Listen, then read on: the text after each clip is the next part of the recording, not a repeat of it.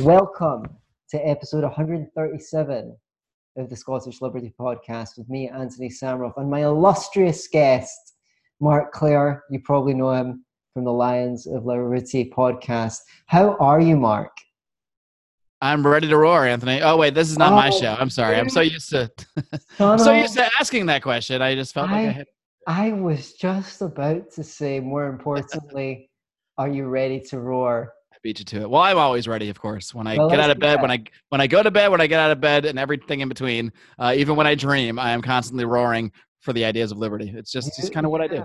You have subjected me to the humiliation of having to roar live on a podcast twice, and it's now fun. It's a fun little icebreaker, you know. And now it's your turn. You're the conversation guy. You know all about fun icebreakers to open up a conversation. Come on, let's hear it. Let's hear your roar. Hear my roar. Wow, no one ever asked for my roar. All right, roar! My God.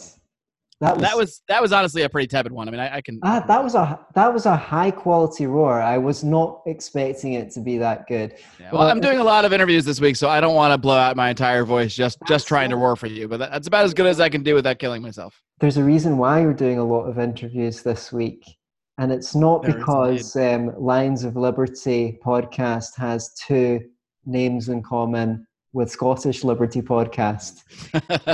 2 out of 3 words. I mean, that's pretty close. That's pretty close. That's pretty close. It's almost like if we merge them, it would be the Scottish Lions of Liberty. What would a Scottish Lion? Well, that's funny because on the British flag, one of the British flags, there's a lion and a unicorn, but the unicorn's Scotland and the lion is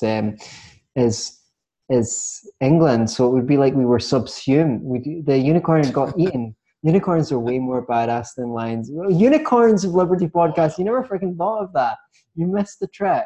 I think we just did. You better go trademark that right now, except that would be a little anti-libertarian. The female libertarian. That would attract the female audience because we don't have enough female libertarians. I mean, single female libertarians are basically the unicorns of liberty. So maybe a few of them out there should start the Unicorns of Liberty podcast. That was genius. Just an idea. That was genius. They are. You just have to pay Anthony and I a small fee as your producers. And that's it. That's it. So yes, it's almost as though someone stole the second 2 words of their podcast from someone else.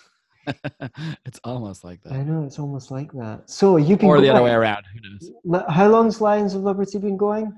Well, funny you ask, because on Friday, September 13th, 2019, that will be the 6th year anniversary of the very first podcast that I ever released. It was originally just me that did this podcast. I had other of Liberty. What's that? I mean, we already had a website. So basically Lions of Liberty started, I can get more into the story in a bit. But we started as a website pretty much around the time of Ron Paul's second run for president. So around 2011 or so, that was started with a few friends of mine. But at that time, we basically just did articles and blog posts. And we were essentially a Ron Paul propaganda site at first. But then we started to do some more sort of original articles, kind of analyzing different current events in the news. Really anything we could do to try to gain some traction. And we did that for a few years, just kind of plugging away. We built a little bit of a readership, I guess. And then podcasts were just something I listened to so much. I mean, no matter what I was doing, I have a couple of huskies that I would take for really long runs and walks. And whenever I'm out doing chores or even when I work, I just found myself listening to podcasts constantly because I could just absorb information. And there wasn't that many, if you can believe this, at that time. There really weren't libertarian podcasts that I could find. I mean, I think maybe like Cato had some kind of podcast, and I think Lou Rockwell released some once in a while, but there really wasn't a regular libertarian podcast that you could tune into, every single week at the same exact time and get a new discussion on the ideas, really. So I just basically decided to start the podcast that I wanted to hear. And I'm not sure if you even asked me that question, but I just went into it. It's all good, man. In honor of your 6 years as a podcaster, let the people... I can't help but giggle because with your... which incredibly soothing, by the way, Scottish accent. Every time you say the word 6, I hear the word sex. But so it's our sex anniversary. I completely forgot about that. The anniversary that we're facing a lot of adversity with our vocalization today. Yeah, The adversity anniversary. the anniversary of you losing your virginity, your podcasting virginity. Podcast virginity, to be clear. When I The was, other one we don't discuss, you know. when I was still waiting. Still working on that. Yeah, one of these days, I'm hoping podcasting will lead me to get rid of the other one too. Get a female unicorn libertarian. That's why we need these unicorns. Come on, ladies. Right. So it's funny because when I was about 20, I went to Pennsylvania to. I didn't ask for your virgin story, by the way, but go on. To volunteer as a summer camp counselor, and the kids rattled me every time I said the word sex. But see, we say sex. I don't. It sounds different to me, but yeah, I don't know. It sounds pretty much the same. Pretty much the same to me. Am I meant to go sick? Anyway, in honor of this illustrious occasion of your 6 years as a podcaster, what are the Lions of Liberty doing? Yes. The whole point of me doing this podcast circuit. Not right? the only point. Not the only point. There are many points. I'm willing to talk about the ideas of liberty for any reason with just about anybody. So, but this gives me a compelling reason because we have produced, we funded, I guess I would say, a documentary basically telling the story of how we came together. And there are now three of us that are our hosts on Lions of Liberty. We each have our own show every single week. We also do a bunch of shows together, both public shows and a bunch of shows we do for our Patreon, our Lions of Liberty Pride, as we call them. But it's myself. I host the Monday show, doing interviews with people like you. I host debates also with people like you. You've been in a couple of debates that I've hosted, which I've really, really enjoyed doing. And then on Wednesdays, we have Brian McWilliams, who does a show called Electric Liberty Land, where he breaks down current events and really takes a lot more of a comedic and cultural approach to the ideas of liberty, as opposed to like the philosophical approach. Or, he's got a little philosophy in there too. He likes to interweave. And then on Friday, we have Felony Friday, which is our, in many ways, our most important show, because it really is, in some ways, a little bit less political. It's really John Odermatt hosts it, and he highlights different stories of injustice in the criminal justice system, whether it's through looking at news stories. But by and large, it's been interviews with people that have actually been through the criminal justice system and have overcome obstacles and that sort of thing. So to me, it's a very inspiring program. So those three shows make up the Lions of Liberty podcast in its entirety. You can get them all over at that feed. But yeah, this documentary, we've told our story in so many ways, but we really wanted to create a cool piece of media to sort of spread around and sort of tell our story, kind of give ourselves a little more pub, so to speak. And we funded this documentary thanks to the money from our Patreon supporters. And we hired a good friend of ours.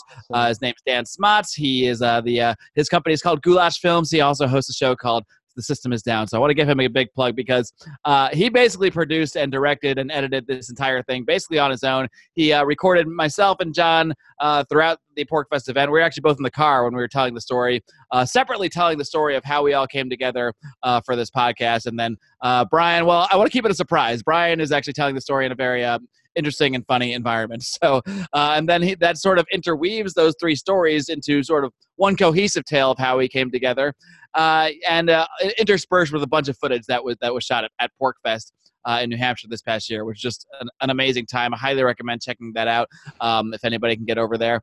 And so he really did an amazing job, Dan did, of putting this thing together and making us look our best, as good as we can look. But what we really wanted to convey was basically what we are, why we do this podcast. I mean, I wouldn't say we're not intellectuals. We all got to where we are in an intellectual way, but we're not academics. We're not people that spent all their years, stuffed into books.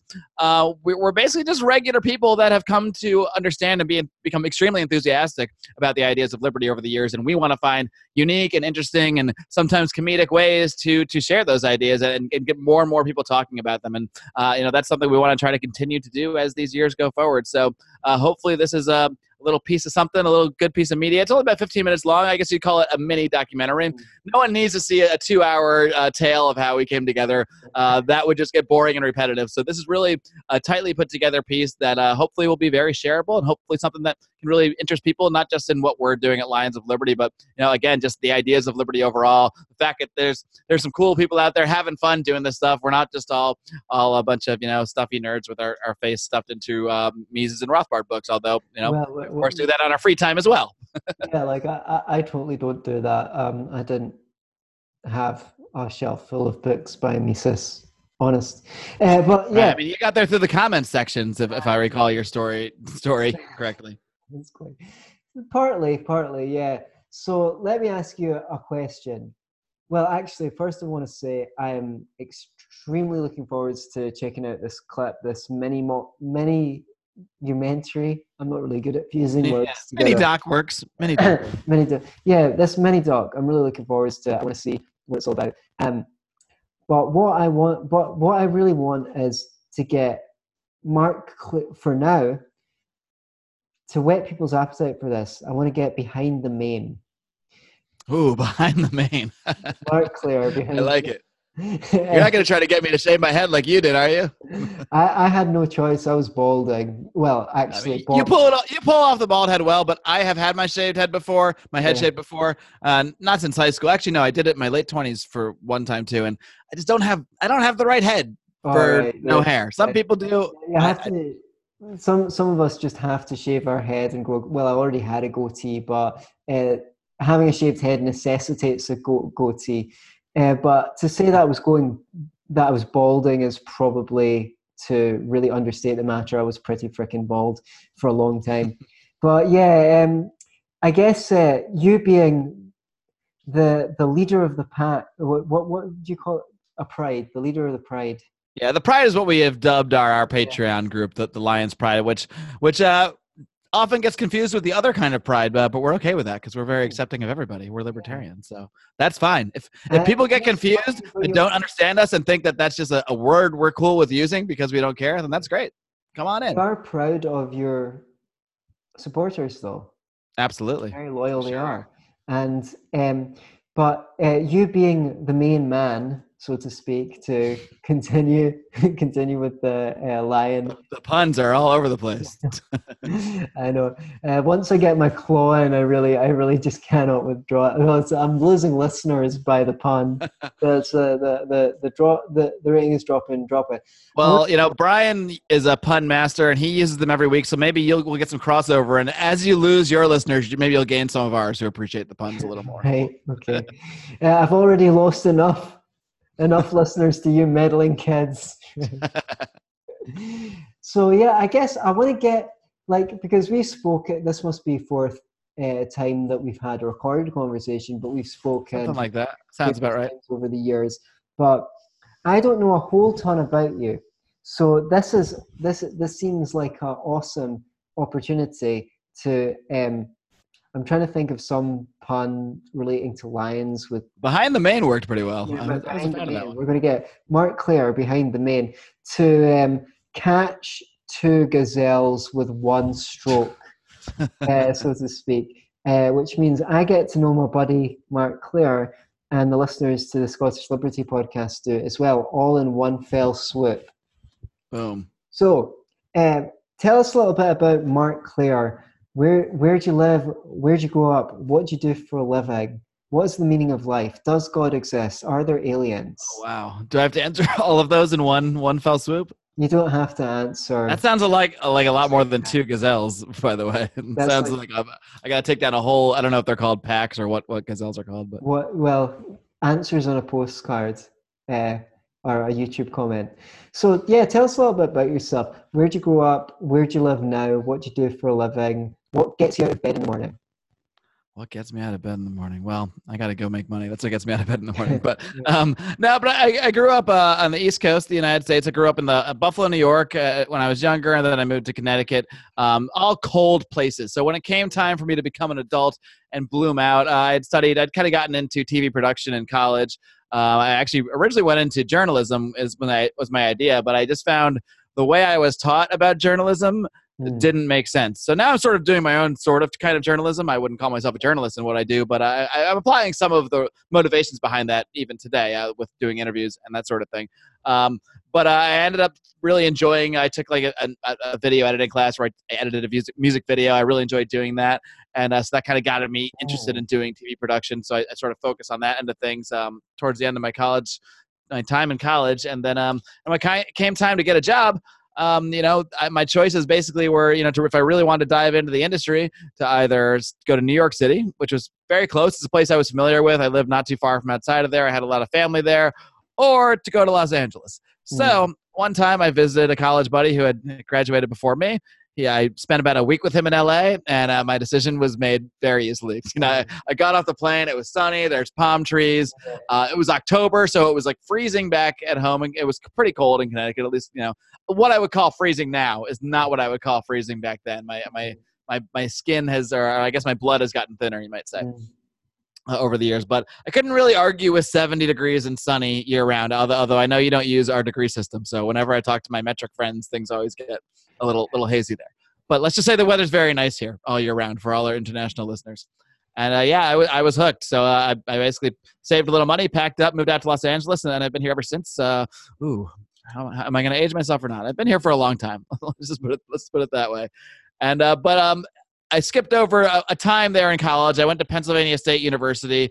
I was in a fraternity there, believe it or not, and I became friends with a lot of the people that have now become Lions of Liberty in later years. But one of those friends, he's not one of the regular hosts, but he does contribute to the podcast. His name's Howie Snowden, and he would always tell me, we would do a bunch of late night drinking and such as you're wont to do in college, and we would always talk about crazy stuff, wild ideas, and he at one point started talking about this libertarian stuff, and he was already really into this, and he actually had when he was in high school, he was a page for a congressman. It's basically just like an intern for members of Congress. When he was a page, not for Ron Paul, but he met Ron Paul, and he actually had several conversations with him. He would watch his speeches in the House, and he got really just upset. He really loved this guy, and it really got him onto the path of libertarian ideas. So he told me about Ron Paul. This is way before Ron Paul ran for president. I mean, no one had really heard of this guy except maybe his constituents or, anybody who really follows politics. So I started subscribing to this guy's column called Texas Straight Talk. And I used to read it every week. And what really struck me, and this got me thinking about politics in a little bit of a different way, because I was raised, my dad was a Republican. And I listened to talk radio with him. So I didn't feel passionately about everything, but I guess I sort of identified as a Republican because that's just what was in my house. I didn't really know all that much about what that even meant. Great in LA. Well, yeah, we'll get there because things have shifted over time. But because I definitely didn't refer to myself as a Republican by the time I got here, because I would say at first what Ron Paul just did for me was more than even think about the philosophy deeply. I noticed that he would criticize Republicans, and he was a Republican. And that just stood out to me. Half of his columns, more than half, they weren't just criticizing the other side like every other Democrat always did. He was criticizing the war on drugs and the overseas conflicts and all these things that usually you only criticize if the other side was doing them. He was criticizing his own team. That just stood out to me, and it made me kind of realize that politics in many ways is a bit of it's more than a bit. It's a total mirage. What we see on TV is completely different. I was also a big fan of this guy, Governor Jesse Ventura, who I've had the pleasure to interview both these people eventually, thanks to podcasting, both Ron Paul and Governor Jesse Ventura. But even not knowing much about his politics, I just remember liking the idea that he was this independent guy who became the governor without being part of one of these parties. So I really just liked him for that reason and no other. So, not really because of anything about his politics, because I just didn't know that much about it. It was very surface level understanding, but, I was attracted to the independent streak, I guess, in both of these people. And even growing up and hearing these Republican ideas, I just kind of remember questioning things a lot. I would hear, some conversation about some law, and I would always think to myself and sometimes ask my dad, why should there be a law about this? Why should the government have any say in this? That was just sort of, I guess, maybe an instinctual thought that I always had. But anyway, once Howie told me about Ron Paul and I started going down that rabbit hole, I really started to think about the philosophy eventually, even more deeply. And he got me into Harry Browne. I read one of his books, How to Live Free in an Unfree World. That really got me thinking about so many possibilities in life, so differently. And I really just went down the whole rabbit hole, the Rothbard, Mises, all that fun stuff. And I really just, everything I read really entrenched me more and more that I was on the right path with the ideas. Because even when I would read things that I didn't agree with, I wouldn't just say I disagree with this, I'm out of here, and throw the thing away. I would really try to break down, why does this not make sense to me? And sometimes I would end up still disagreeing. I mean, there's aspects of libertarianism that libertarians disagree on all the time, little things here and there. But for the most part, I found myself just really challenging my views and then allowing myself to see a different way. And if that way made more sense, I would allow myself to go further down that path. So I do credit Howie, I think, largely for directing kind of an inner spirit that was probably already in me. So that kind of just led me to get excited about the ideas, but it was always kind of my own thing. It was just like a hobby. I don't know if it was this way for you, but it wasn't something I talked about with friends, with family, really with anybody for years and years. It was just ideas I thought to myself. I'd read books, read articles, and just think, oh yeah, things should be this other way. But that was as far as I went with it. It was really only when Ron Paul ran for president and started saying a lot of the same stuff on TV and showing such bravery to keep doing so, despite the fact that he was being mocked and laughed at, and I mean, literally laughed at by the hosts of debates and the fellow, all the candidates around him who just didn't take him seriously at all. But he was saying completely compelling, completely world-shattering things that I completely agreed with, and that seeing him really just able to face the challenge of continuing to be mocked at while continuing to just further double down on his views, never backing down. That was really what stood out to me. I started to say to myself, well, I can at least start talking to people I know. I can at least do something. So that really gave me the courage and the inspiration to make this, basically part of my life, like an important part of my life is talking about these ideas. Fantastic. So what is your one deviation? Rothbard says that everyone is allowed one deviation. What is the area, or are there any areas that you fear would not be, what you suspect or you're worried would not be adequately? What are the weakest elements of libertarianism, or what do you fear might not work in an ANCAP society? Now, I don't know if I'm the perfect libertarian. I don't know if you know that. So I think I have no flaws at all. I think I deviate from certain takes here and there that I think in Ethics of Liberty, Rothbard, for example, basically, and I know this isn't giving his full breakdown, full credence, but he does essentially argue that a parent could decide not to feed a child because that's not technically, to force them to do so would be a kind of aggression. You might get listeners that send you rebuttal arguments and that sort of thing, and I'm happy to read them because I have read the actual work, though, just to be clear. I'm not just taking a paraphrase. He pretty much does make an argument for that, and I don't really. I think the most difficult area, no matter what we're talking about, is actually dealing with children, and that as more of a broad issue, because there's clearly a point on day one when that child is born. You can't just say this child has the same exact rights to non-aggression as a full human, because you could technically say that feeding a child at sometimes might even be aggression. I mean, sometimes a child as a baby might just be like, nah, well, not want to eat, and they have to eat because they're going to die. So is it aggression if you force a child to eat a little bit of food by putting the spoon a little farther into his mouth? I don't know. I've never raised a child, by the way, so maybe this isn't the best area for me to do deep dives on. Point being, I think we all agree that a one-day-old baby just can't make all the decisions in life for itself that it just is not physically capable of. And I think most people agree that a 35-year-old man or woman is, or as reasonably as anybody can, depending on who we're talking about. But there's as we get those numbers closer and closer together, as we get to 18, 17, 16, 15, 14, 13, 12. That just becomes a gray area. And I think that's the part where a lot of times I don't know. What should the age of consent to have sex be? I don't know. Is there an exact libertarian answer for that? 17. I don't see it. I mean, it's really I think the fact that different countries and different states all over the world all have different rules about this, ranging from 12 to 18, basically. It kind of shows that humans don't agree on that. And I don't know the answer. I would be very uncomfortable with the idea of an adult sleeping with a 12-year-old. Personally, it just feels weird to me. In other cultures, it's not that weird. And am I really equipped to say that what's right and what's wrong there? I don't know. You could argue that once a human hits puberty and is physically able to procreate, I mean, you could argue that nature says that you must be allowed to make those decisions now because you're physically ready. And I don't really have a strong opinion on this on an exact age or at all. It's just something that that's what I struggle with the most, talking about any kind of age and consent type issues, because I think there's many areas where it's easy. We're talking about a 2-year-old, it's kind of easy. We're talking about a grown adult, it's kind of easy. But when those numbers get 9, 10, 11, 12, it becomes less easy to really determine exactly. Because we love precise answers, but right. Some things really are on a sliding scale.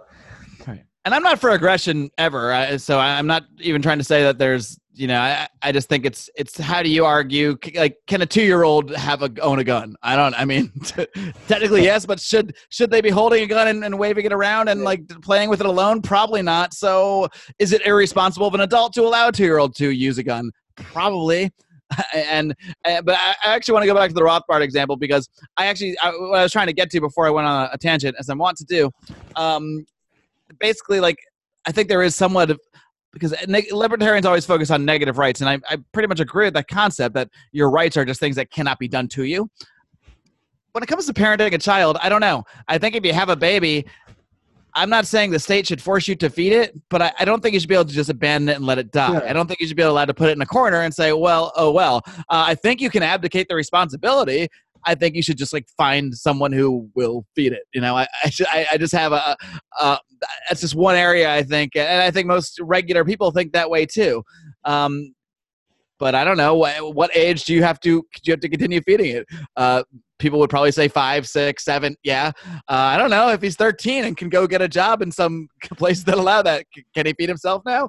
I don't know. And almost everyone would agree that at 18, you should not be obligated to feed a child anymore. If they're an adult. They should probably be able to, go figure that out on their own. So it's just all these issues with age become gray areas where if we apply the same concepts to adults, no one really has a question about it. Yeah, and I guess most libertarians would agree that you shouldn't be able to beat the crap out of your child. Some, myself included, don't think you should spank a child. Whether I think it should be against the law is a different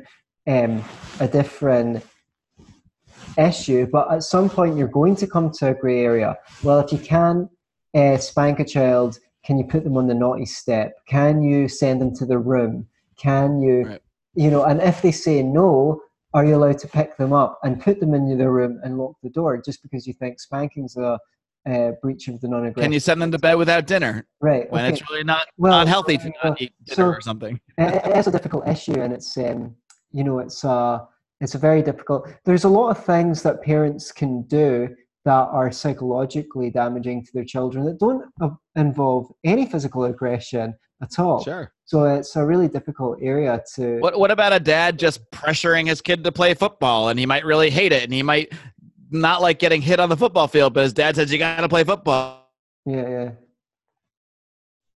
You could say he never hits him and never. That's a psychological torture that might lead to him being physically hit and harmed in a way that he doesn't want to be. So where do we draw these lines? And again, I don't think there's a direct answer for all this stuff. Yeah, so that is a gray area. So that's why we need the National Liberty Court. That's every case is judged by Walter Block. That's the only solution to this.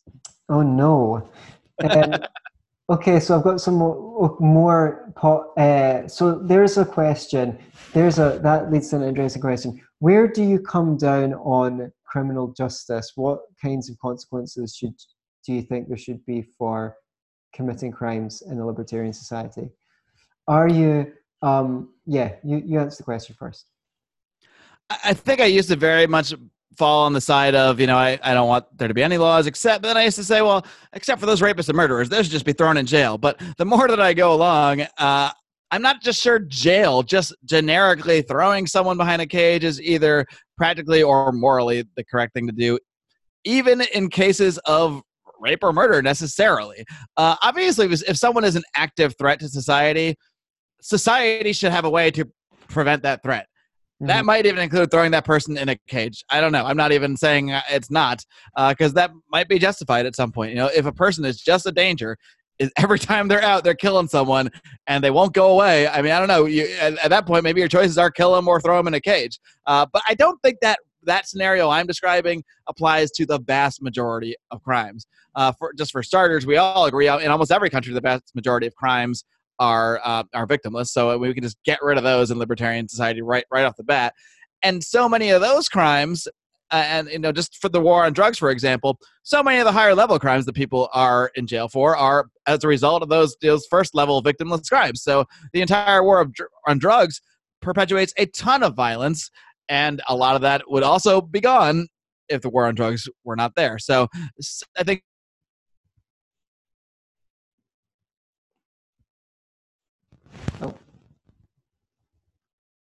I think so much violence and a lot of objections by just describing how things wouldn't be that way in a more libertarian society. But I think it's just the truth. I think so much violence that we see in the world is because our systems are based around violence. So if you remove that initial violent act, I think as a consequence, you will also see far less violence in every other area of the world. I firmly believe that. But again, I think jail and that sort of thing is a conversation for the extremes. But the more and more I go down the rabbit hole and I read and learn from people like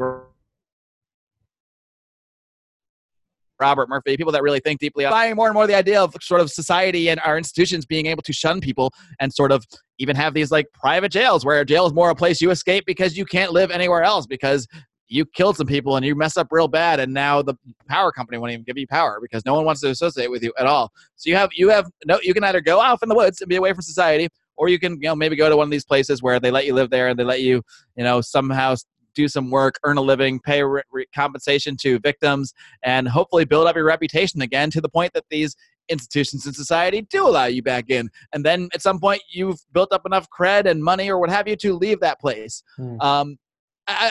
Those concepts used to sound more fanciful to me, but the more and more I think about them, I mean, what's fanciful is that the current system of criminal justice is remotely just or remotely fair or remotely effective. So that's the fanciful idea.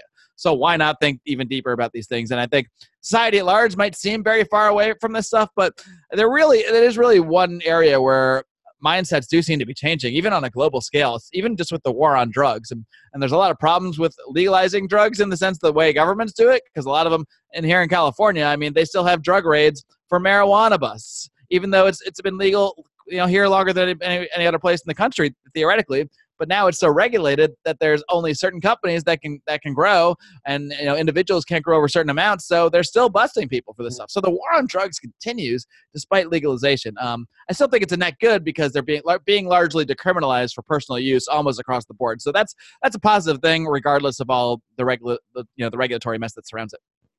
Boy, I got from starving children to the war on drugs in 2 minutes or less. Not bad. Pretty good. So do you play a musical instrument? Do the bongos count? I don't even really play those. No. Well, I was really into drums when I was younger, and I really loved doing the drums. I started to get okay at it until I got to the point where I wanted to buy a drum set. My parents completely nixed that idea. They just, we're not going to have that. So that's kind of where my drumming career ended. But musically speaking, I think my closest connection to music is that you may or may not know this, Anthony, but I was the host of a karaoke night for about 8 years. Amazing. So that's my real musical, quote unquote, I'm doing air quotes, talent. And what were the songs that you loved to sing when you were hosting the karaoke? Oh, geez. Well, the first song I ever sang was Africa by Toto. So that's one of my favorites of all time. I actually used to play Hold the Line by Toto on the piano. Oh, nice. Oh, yeah, that's a great song. I think that's their most underrated song. I used to rock that song out. I prefer it to Africa. Yeah. And I'm a big Rolling Stones fan. I love it. Paint It Black is an old favorite of mine. So what are your Desert Island discs? What are your favorite albums? Oh, man, albums. I'd have to bring Pink Floyd Dark Side wherever I go. Am I allowed to take best ofs? Is that allowed? Well, you should tell us a little bit about the music you like. It's funny because I grew up in a household where my dad basically only listened to, essentially he just listened to 50s doo-wop and nothing else. Like even the Beatles were too new of a band for him to be into.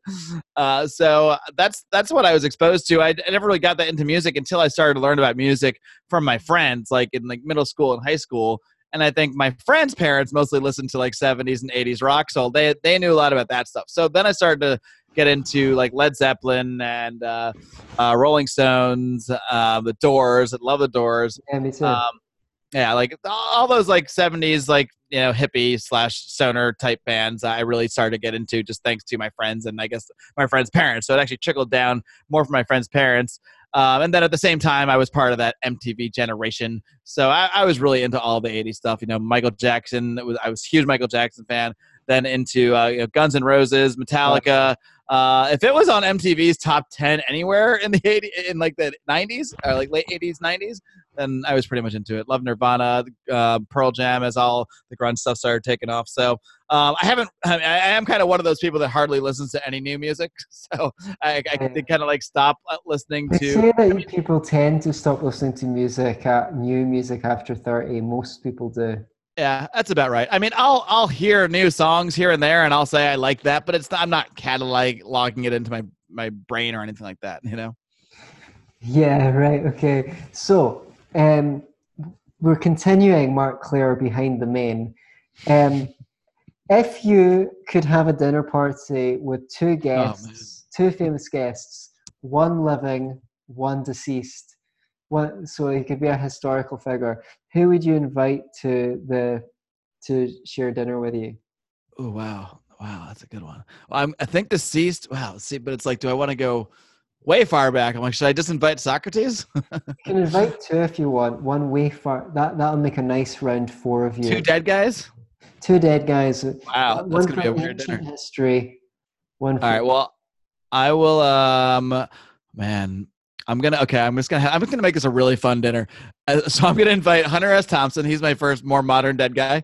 Huge fan of his writing, and yeah, that's one person I always just wanted to like sit around and watch. Just have drinks and let him do his thing and see what happens. So I would invite him, and I think I would. Who would I want to invite? Oh man, why not bring my boy John McAfee in, just since we're gonna make this thing crazy anyway? John McAfee and Hunter S. Thompson hanging out, and then we'll just bring Socrates in there too. Why not? And he can just do like some Socratic method questioning of all three of us, and hopefully we'll just discover the meaning of life by the end of the whole thing. What would you guys talk about? Man, I invited no women. We're definitely gonna need women with this crew here. Sausage fest. Yeah, it's a real sausage fest. Right. Well, McAfee's gonna provide the women. He's gonna take right. Okay, that's a good shout. He's gonna bring the women. Yeah, that's why he's invited. Do a seance to recover our unicorns. Ayn Rand, Isabel Patterson, and Rose Wilder Lane. Yeah, the whole crew. That's a great round table right there.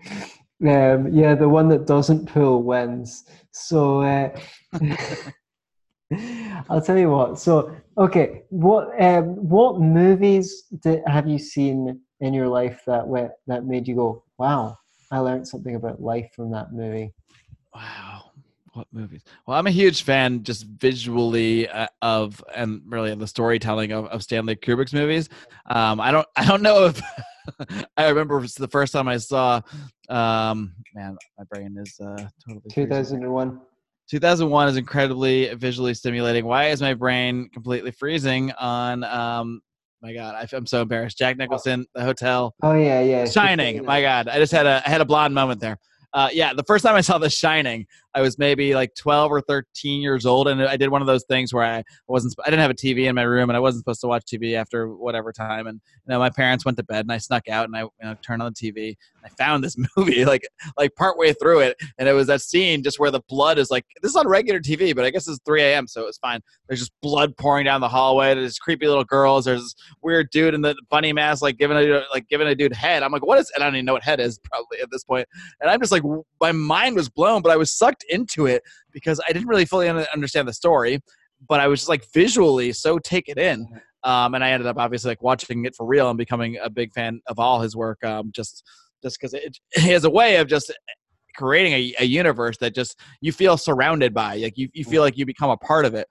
So I really appreciate it. I think just in movies, just the ability to tell stories, whether it's through great writing or I think, and Stanley Kubrick's movies were well written as well, but really just he had a way of visually storytelling that I think is just really hard to replicate even today. Great. 2 more questions, I think. Where did you hang out in the weekends when you were a teenager? Where did I hang out on the weekends? Well, I was kind of a nerd, so I didn't. I didn't really like go to big parties or drink or anything in high school, but we did do the whole go to the mall, and I didn't smoke cigarettes because I was a good boy, but stand outside with my skater friends while they smoke cigarettes and that sort of thing, and then I also got like into do you remember the game Doom?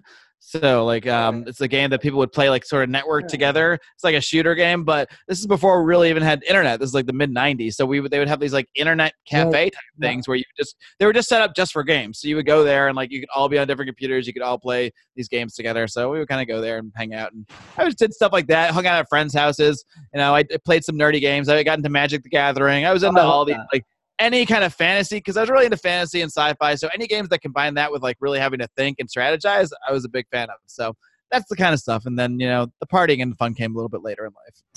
Nice one. If you could wake up tomorrow in any country with any job you wanted, where would you be and what would you be doing? Well, the only problem is choosing the country, because there's so many places I can envision myself living. Probably somewhere in the Caribbean. I've always been a fan of Nicaragua. I've been to that country many times. I also like Mexico. I like the Central America. I like cheap places that are really nice weather. And I'm just going to choose Nicaragua for now because it's my favorite. It's one of my favorite countries because every time I've been there, like, you know, you go to Mexico. I don't know if you've ever been through that area. If you go to Mexico from the U.S., you're like, wow, this is really cheap. But then if you go even further south into Central America, you're like, wow, this is really cheap, and Mexico is expensive. And so, like I'd say Guatemala and Nicaragua are both countries that I think are fantastic, that really apply. Like they're very, very, very cheap. It's a little bit harder to get around, you know, but if you know a little bit of Spanish, you can figure things out pretty easily. And Nicaragua's got some amazing beaches. So I would definitely want to be near the beach in very nice weather in a very cheap location where I could, hopefully, whatever job, where I could just, I guess, post this podcast full time, you know, record some podcasts in my little beach hut, come on out, you know, kick my feet up, have some, you know, beach drinks, go out in the water and just kind of relax. That's kind of my vision. That's something I'm actually actively thinking about and working towards in life. So I just need to make more money on the podcast. Yeah, we just need to have 10 or 100 times as many libertarians. 100 would be great. I could probably manage it with 10 times, but 100 would seal the deal. So find 100 of your friends, people, and help us make this happen. We need 100 times more libertarians in order to I think that's the issue. In order to be swimming in a big enough pool to... Or we could sell out and we could just, you know, toe more mainstream lines and entertaining fashion. It's an idea. Great. That sounds smart now. That's I'm just saying we shouldn't take everything off the table because living on the beach sounds pretty nice. You know? It does sound pretty nice. What cocktail will you be drinking? I'm a big fan. I'll probably default to like a rum and coke, Cuba Libre, as I like to refer to them. I don't know if you're drinking light rum, but I prefer dark rum. I prefer dark rum as well, spiced rum. Everyone drinks with Coke, but actually I prefer lemonade. It's more subtle, therefore it doesn't dominate. Well, I was going to say, that's the other thing. I can't drink a lot of Coke, so I eventually will have to switch the rum to something else or just switch off it altogether. So that's an idea. I haven't actually tried that particular combination. So try the lemonade and see, give me the report. All right. This has been Mark Clare behind the main.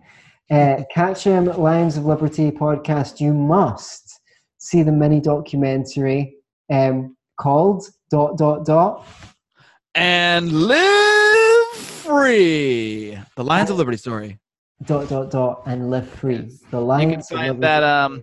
Well, I don't know exactly when this is going to air, but you can see it before then if you support us on Patreon for as little as $5 a month. That's already available to our supporters, and then it will be released far and wide, probably on Facebook and YouTube. I don't know where else you release things. Maybe somewhere else if anyone has ideas.